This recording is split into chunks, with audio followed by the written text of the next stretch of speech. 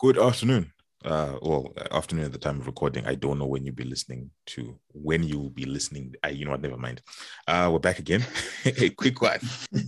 So yesterday I was annoying Leonard and Edwin about this thing I saw about Ofcom, Office of Communications. It's basically Britain's, let's say, Portrais. So they were saying there's this program that they call automatic compensation, which I found very interesting. So just a brief overview is that if your ISP has downtime, it has to compensate you. As a Zimbabwean, I felt an excitement I hadn't felt in a really long time. To be like, there are countries that actually incentivize ISPs to be able to do this. So just briefest description. So before we get into the meat of it. So a bunch of British ISPs have joined. So BT, EE, Hypertonic, Sky, TalkTalk, Utility Warehouse, Virgin Media, Vodafone, Zen Internet. Some of these might not make sense to you, but they're just internet service providers.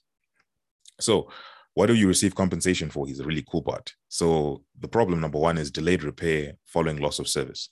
So if the service has stopped working and has not been fully fixed within 2 full working days, you'll get £8.40, which is around $11 USD. Missed appointment. So if you call up an engineer to come and fix, or a technician, and they miss an appointment, they pay you £26, 26.24 per missed appointment.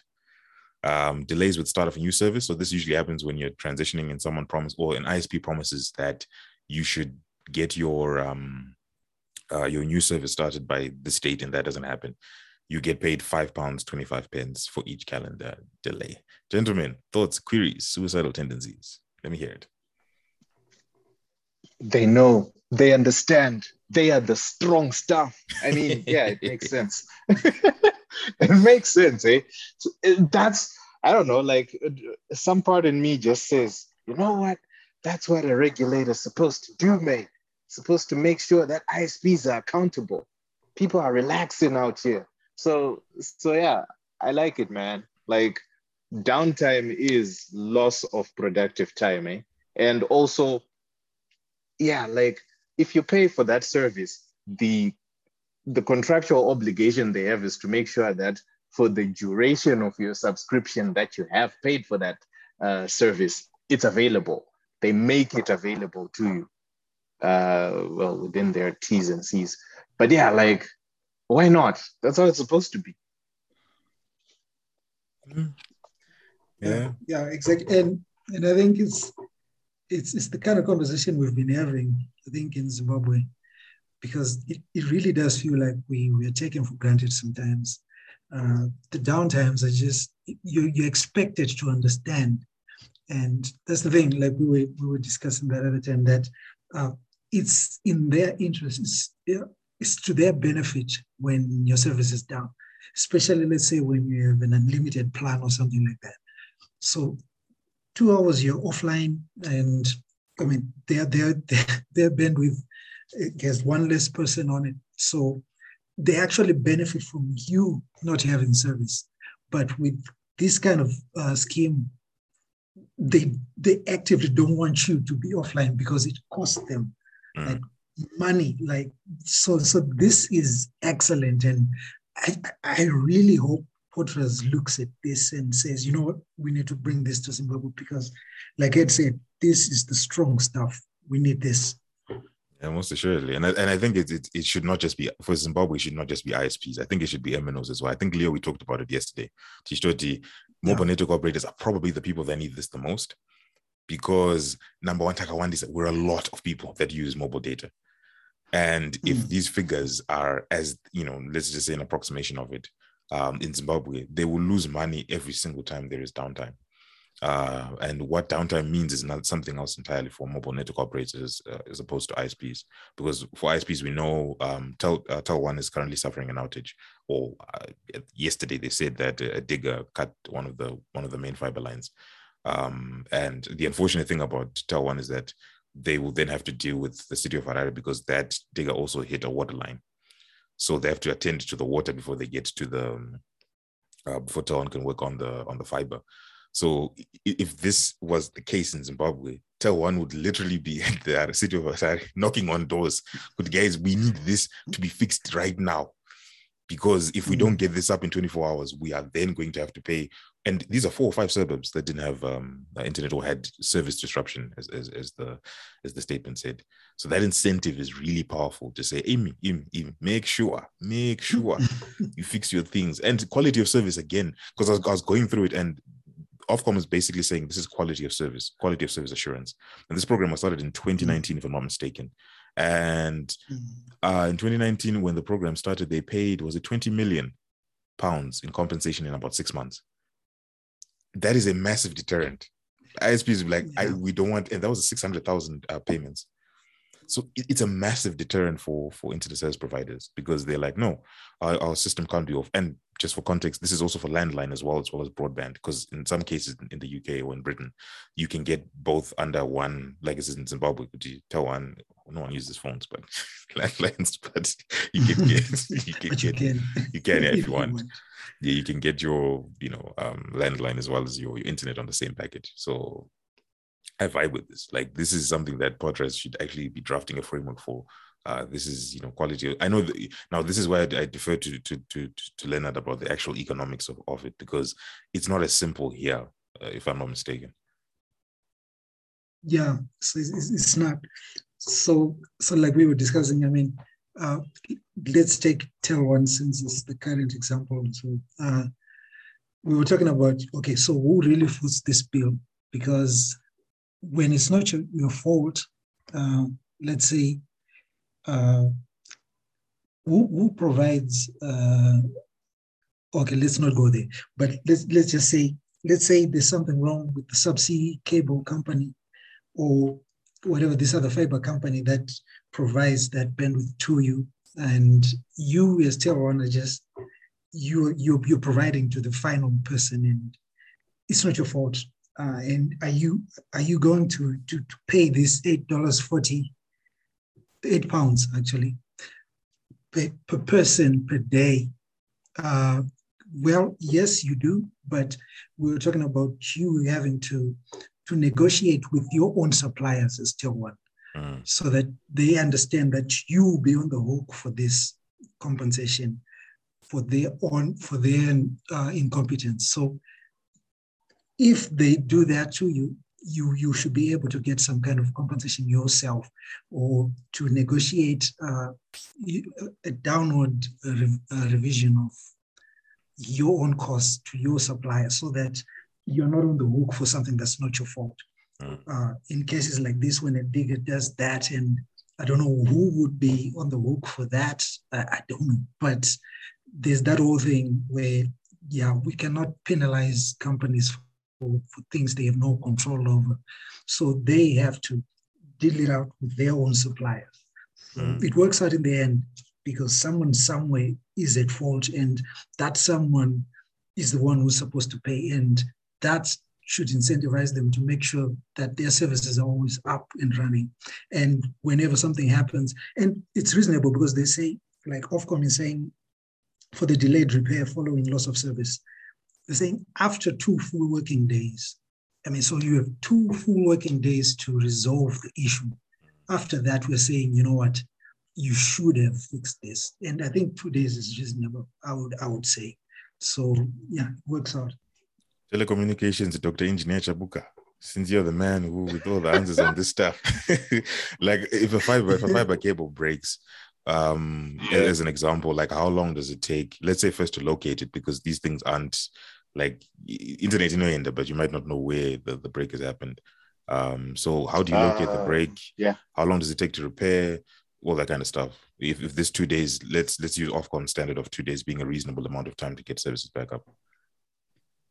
So the cool thing about fiber is it's actually the easiest one to troubleshoot, because the equipment you can use to test if there's a fiber break is pretty accurate. So, right, since you asked for it, I'm gonna go technical.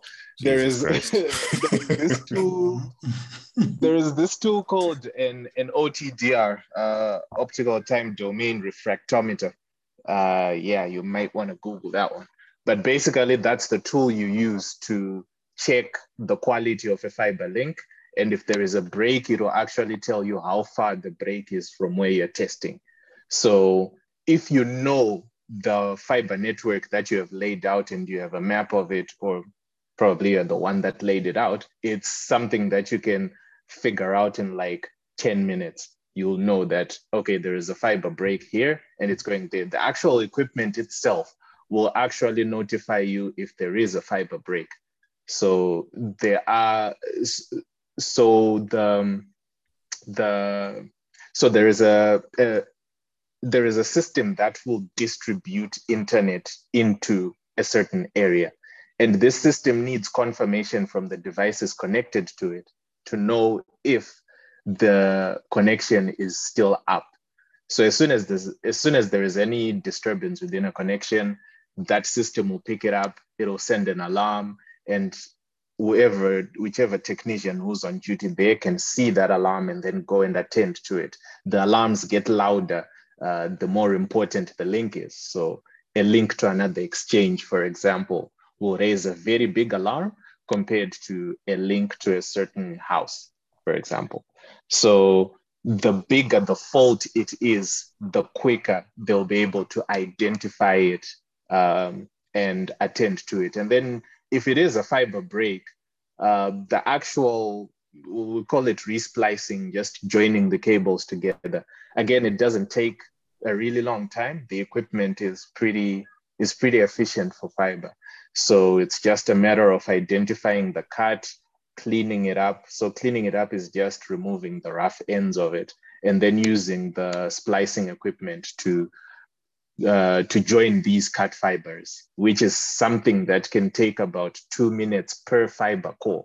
So yeah, in an hour, you might be done with a cable that has 48 cores or something.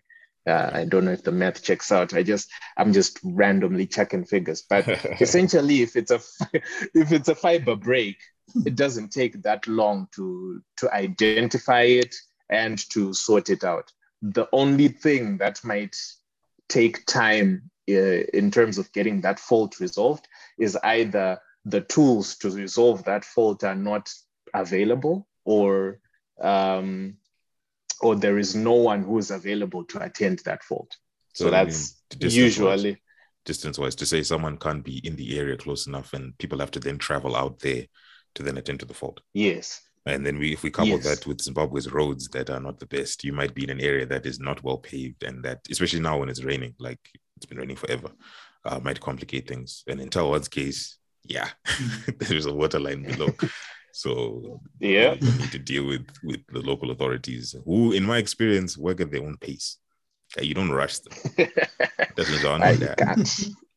You can't. Because they're not done at a leisurely pace. Be on the hook for it, yeah. But I like what you said, Leo. Now, downstream wise, if we then look at if the city of Harare was the cause of the delay to then attend to the burst pipe, this is just hypothetical. They would ultimately, I'm sure, be the ones who will have to then repay what, in this case, if this was instituted in Zimbabwe, TEL1, what they pay their customers for the downtime. Also, the person who left the digger there, like, I mean. There are questions that I have that I'm like, okay, like, was this not marked out as an area? Like, I don't know, maybe Ed can answer this, but when fiber is laid, do they leave markers of where the fiber is in an area, or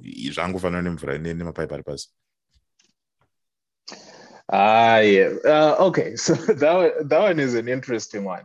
There are standards to it that should be followed by all ISPs. I don't know if all of them follow it, but one of the few people that I know who still adhere to these standards are TEL1. So usually what you do is, if it is a main line that's going in a highway, they actually put some tubes underneath the ground at a certain distance, usually a meter or more. And in these tubes, that's where they will feed all the cables that they want to feed. And then right above it, they will put some sort of like brick slabs that will be directly on top of these tubes. And then on top of these brick slabs, they will then put a warning tape that will write the name of the ISP and what it is that is underneath this this warning tape. So if it's till one, it will be written till one fiber, till one fiber, till one fiber, going all the way to following the path of wherever it is that they laid their cables. So that's how it should be done. I'm not too sure if that's what was done in that particular area, but every ISP needs to make sure that whatever it is they put underground is identifiable. And then after it's identifiable, they also need to ensure that they consult the council so that they get a map of other services that are underground within whatever area that they want to put in their service. So if it's sewer lines, if it's water lines, if it's power lines that are underground, they'll get those maps, and then they then have to figure out how they can dig around that and make sure that the different services don't interfere with each other. Nice. Okay. Interesting. Yeah. So Panibas. There's something I actually forgot to ask Leo yesterday. Because we talked about yesterday when we were talking about one of the provisions is that the fees that are done by Ofcon in this program are adjusted for inflation due to the based on the consumer price index.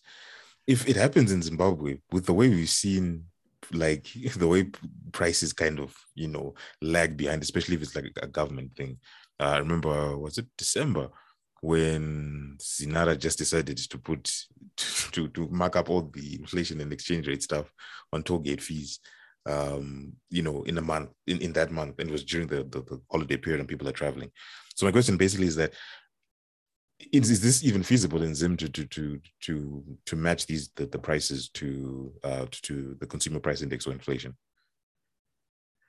Yeah, so that's the unfortunate part in Zim, and I mean that's why there's all this friction between the retailers and the governments as well, because our currency is just fast depreciating. So just pegging anything in our local currency, it's futile. You just have to peg it against the greenback, and they won't allow it. But it will be like in this case, whatever fee they agree on, they'll have to review it like every month for it to make sense. And even that, 30 days is a long time. And 3 weeks into the month, the figures they would have agreed on would not make any sense. And like they were saying, when do people receive compensation? They were saying 30 days after that whole thing happens, that's when the person receives the money, which I guess they need 30 days to sort out everything. But in Zim, you don't want anyone holding on to your Zim dollars for 30 days. You want it now. But yeah, I guess it's just Zim. They would have to work it out, or I don't know what they would do. But I think for me, the important thing, and I think we mentioned it today, I think we talked about it yesterday, that's how what people need to do to receive compensation, which is essentially nothing. They just have to report the fault, and then everything will be taken care of. They don't have to submit any forms, to fill out anything, to go to any office building for them to receive this compensation for delayed repairs or delays with the start of a new service. So that is nice.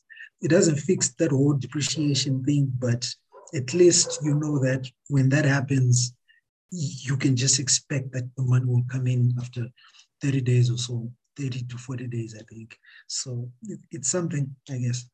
Yeah, true. Because depreciation, I think they have to peg it at US dollar rates, like what they do with passports and stuff. Because, I think that's even a great incentive for local ISPs to be like, yeah, you're going to have to give out hard currency. Even that could be in the form of a credit to their package every month, or in other words, is it being transferred or being collected as cash. I think the harder you make it for them to escape the payout, the more they will then focus on the internal systems to make things work. Because I like what you said earlier, like they take us for granted. It's not even kind of, they do. Like it's wild the way that customers are not looked at as we should be caring and considering be caring and considerate to these people, because they're literally our business. In some cases, I was looking at the comments from the TAL1 event, the TAL1 outage, and some people were saying the situation's been like this for 5 days. And we're seeing this like the morning after the Easter holiday. And I'm like, this is something you immediately get on top of, at least people will know. I mean, do the Bank ABC way. And yeah, there's an outage. We've reported it. We're fixing it, but when it will be fixed is something else entirely. Yeah, so true. Yeah, and that's the part that needs to improve. Even before we know if Portals is to take this on, it will take a little time before it's a reality. But I mean, the companies just have to get on top of it. I mean, you don't need people just bombarding your social media accounts and everyone complaining all of it. And when the media picks up on it, then you issue out a statement. I mean, when something happens, they should just own up to it and just advise their customers on what's going on. And that's the part that needs to improve. To be honest, yeah, in Zimbabwe, it's a mess right now, and it's everywhere. Governments, private businesses, no one is really, I won't say no one, but I mean, most of these companies we're dealing with, especially in this space, it seems there is that kind of, okay, we'll try to fix it in the background before anyone notices, and that will be that. But I mean, we just want to know what's going on, because sometimes because you know what, sometimes we'll be using these old computers and everything, and you're like, you think there's something wrong with your equipment, and you're phoning in some repair guy, and you're like, it has to be me, because there's nothing on this online. It has to be me. And I mean, they should just come out and say it like it is. There's this problem. We're working it out in the first hour. Yeah. You know what makes me even more impressed by the motivations of this program is that it's voluntary. It's not mandated that companies need to sign up for this. The fact that they've got so many ISPs on board means that there's probably a really, really vested interest in trying to improve quality. And the signing up part, and it is where it becomes difficult for Zim, because the signing up part, it then, TAL1's all Africom, PowerTel, Darknet Africa, Dark Fiber Africa, Utande, for Zimbabwe, the only way, and I don't want to sound like I'm a fan of totalitarianism, but the only way to make this actually work is to make it mandatory. Because I know, right. I know it's voluntary. Then we won't do it. Yeah, but I think if one joins the scheme, like, that will be a marketing point. True. Joined to this system, which means we are promising that you will have your service. So, like, why are you not joining? Like, we'll have questions. Like, so you're essentially telling us that you cannot promise that we'll have an uninterrupted service. So it could work in that way as well. But yeah, like you're saying, I mean, we could need to put some kind of thing on top of it, just to make sure everyone joins in. Yeah, and Ed, you were talking yesterday about the contractual obligation. You touched on it, but like the uptime that you should receive as a customer. I've not gone, and I don't read through the terms and conditions. I don't need the stress of knowing how I sign my soul away. Yeah. It's done. Let's just move on with life. So what are the uptimes like for ISPs? Well, usually the uptimes for ISPs are in the upper 90 percentile. So it's your 99 point something. I'm just trying to check they didn't put it there. But I think at TAL1 it was somewhere around 99.7% uptime.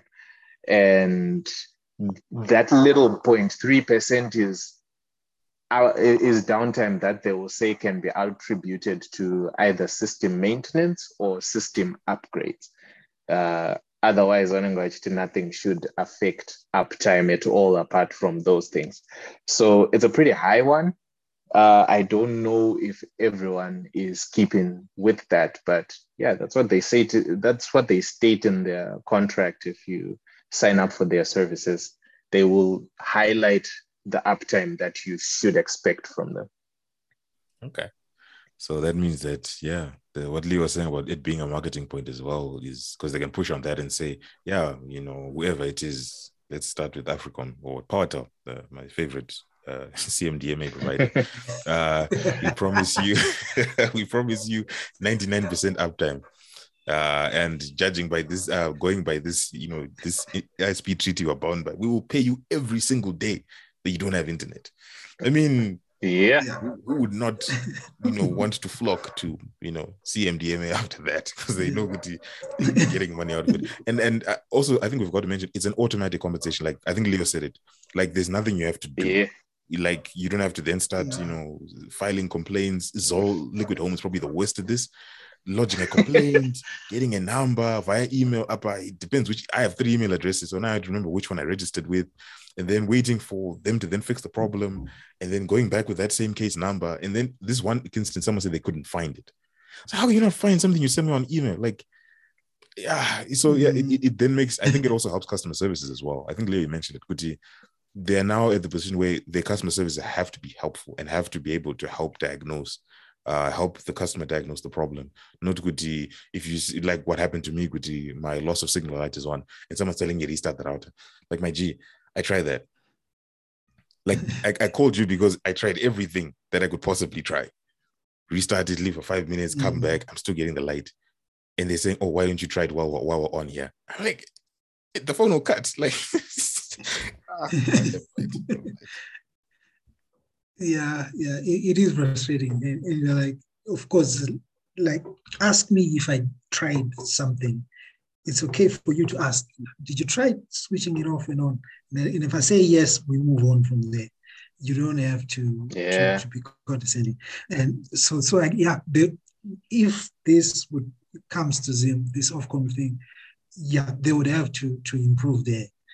Because they're sorely lacking there, I have to say. They would be on the hook for massive penalties at this current state, and they would have to really revamp their customer service offices and operations because they don't serve you. Like those guys, they just want.